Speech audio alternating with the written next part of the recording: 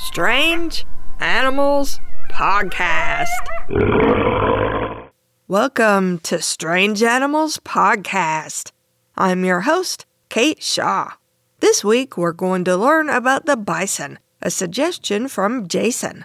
There are two species of bison alive today, the American bison and the European bison. Both are sometimes called buffalo, while the European bison is sometimes called the wisent. I'm mostly going to call it the wisent too in this episode, so I only have to say the word bison 5,000 times instead of 10,000. Bison are herd animals that can congregate in huge numbers, but these big herds are made up of numerous smaller groups. The smaller groups are made up of a lead female, called a cow, who is usually older, other cows and all their offspring called calves. Males, called bulls, live in small bachelor groups. The American bison mostly eats grass, while the European bison eats a wider selection of plants in addition to grass. The bison is a big animal with horns, a shaggy dark brown coat, and a humped shoulder. The American bison's shoulder is especially humped, which allows for the attachment of strong neck muscles. This allows the animal to clear snow from the ground by swinging its head side to side. The European bison's hump isn't as pronounced, and it carries its head higher. The bison looks slow and clumsy, but it can actually run up to 35 miles per hour, or 55 kilometers per hour, can swim well, and can jump obstacles that are 5 feet tall, or 1.5 meters. The American bison can stand over 6.5 feet high at the shoulder, or 2 meters, while the European bison stands almost 7 feet tall at the shoulder, or 2.1 meters. This is massively huge. Bison are definitely Ice Age megafauna that once lived alongside mammoths and woolly rhinos, so we're lucky they're still around. Both species almost went extinct in recent times and were only saved by a coordinated effort by early conservationists. The American bison in particular has a sad story. Before European colonizers arrived, bison were widespread throughout North America.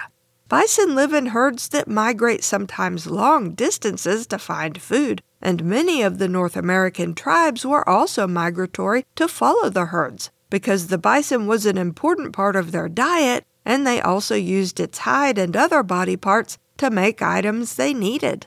The colonizers knew that, and they knew that by killing off the bison, the people who depended on bison to live would starve to death. Since bison were also considered sacred, the emotional and societal impact of colonizers killing the animals was also considerable. In the 19th century, colonizers killed an estimated 50 million bison. A lot of them weren't even used for anything.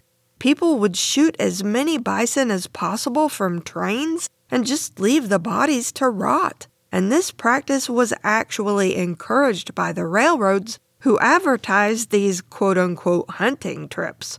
The United States government also encouraged the mass killing of bison, and even had soldiers go out to kill as many bison as possible. Bison that escaped the coordinated slaughter often caught diseases spread by domestic cattle, and the increased plowing and fencing of prairie land reduced the food available to bison. By 1900, the number of American bison in the world was probably only about 300. As early as the 1860s, people started to sound the alarm about the bison's impending extinction. Some ranchers kept bison, partly as meat animals and partly to just help stop them from all dying out. The Yellowstone National Park had been established in 1872, and 25 bison survived there, although many others were poached by hunters. Members of various plains tribes who had been forced onto reservations by the United States government so the government could give their land to colonizers, collected as many bison as they could to keep them safe. These days, the American bison is out of immediate danger, although its numbers are still very low. Because there were so few bison when conservation efforts started, the genetic diversity is also low. Bison will also hybridize with domestic cattle, and the resulting female calves are fertile. So the main goal of modern conservationists is to genetically test herds to determine which bison have a larger percentage of cattle genes, and mainly only breed the ones that have the least. A 2022 study determined that there is no population of American bison alive today that doesn't have at least a small percentage of cattle genes. Cattle are domesticated animals, and it's never a good thing when a wild animal ends up with the DNA of a domestic counterpart. Bison need their wildness in order to survive and stay safe. There are two living subspecies of American bison, the wood bison and the plains bison. I'm happy to report that the scientific name of the plains bison is bison, bison, bison.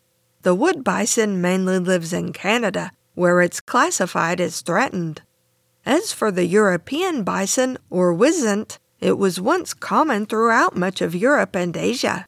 As the human population increased after the Ice Age, the wisent's number decreased until it was mostly restricted to a few areas of Russia, Transylvania, Poland, and Lithuania. Even as early as the 16th century, people were aware it was endangered. Local rulers declared it a protected animal in most of its range.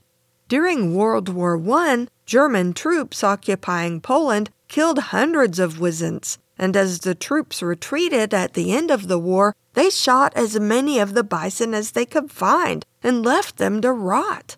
Only 9 individuals remained alive, and by 1921, they had died too. By 1927, the very last wisent in the wild was killed by a poacher. But 12 animals remained, kept in various zoos.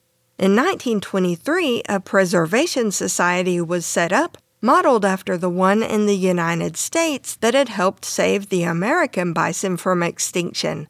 Poland in particular worked hard to increase the wisent's numbers and reintroduce it to its forest home, although its efforts were interrupted by World War II.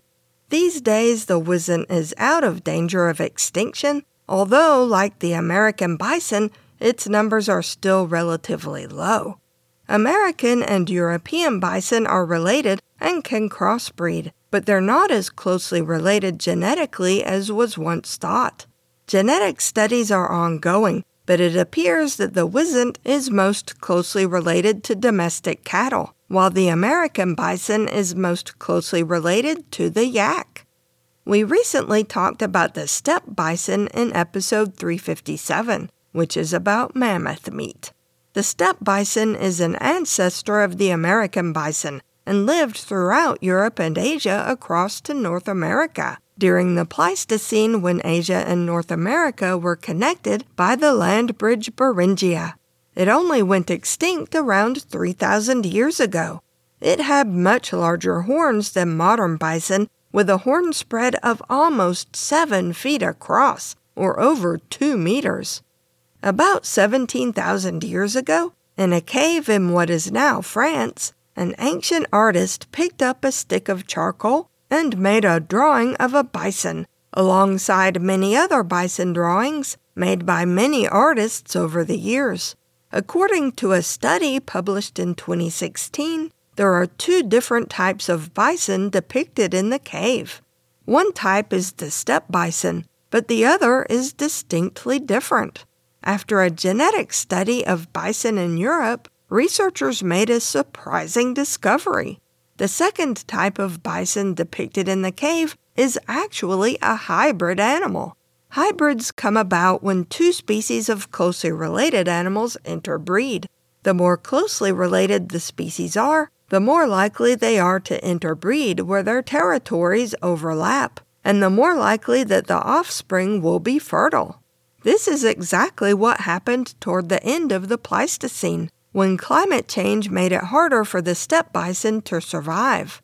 Instead, a hybrid of steppe bison and the aurochs, the wild ancestor of the domestic cow, not only became common throughout much of Europe, Eventually, the hybrid species was so numerous that it became a distinct species of its own.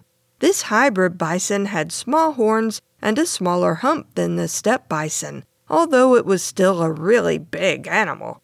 Eventually, it gave rise to the modern European bison, while the steppe bison gave rise to the antique bison, which itself is the direct ancestor of the American bison.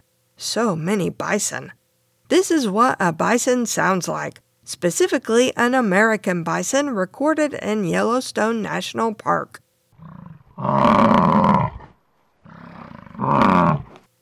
You can find Strange Animals Podcast at strangeanimalspodcast.blueberry.net. That's blueberry without any E's. If you have questions, comments, or suggestions for future episodes, email us at strangeanimalspodcast@gmail.com. We also have a Patreon at patreon.com/strangeanimalspodcast if you'd like to support us for as little as $1 a month and get monthly bonus episodes. Thanks for listening.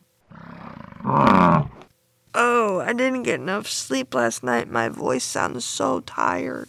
Because I am so tired. A shaggy dark brown. It's not dark brown coat, it's dark brown coat.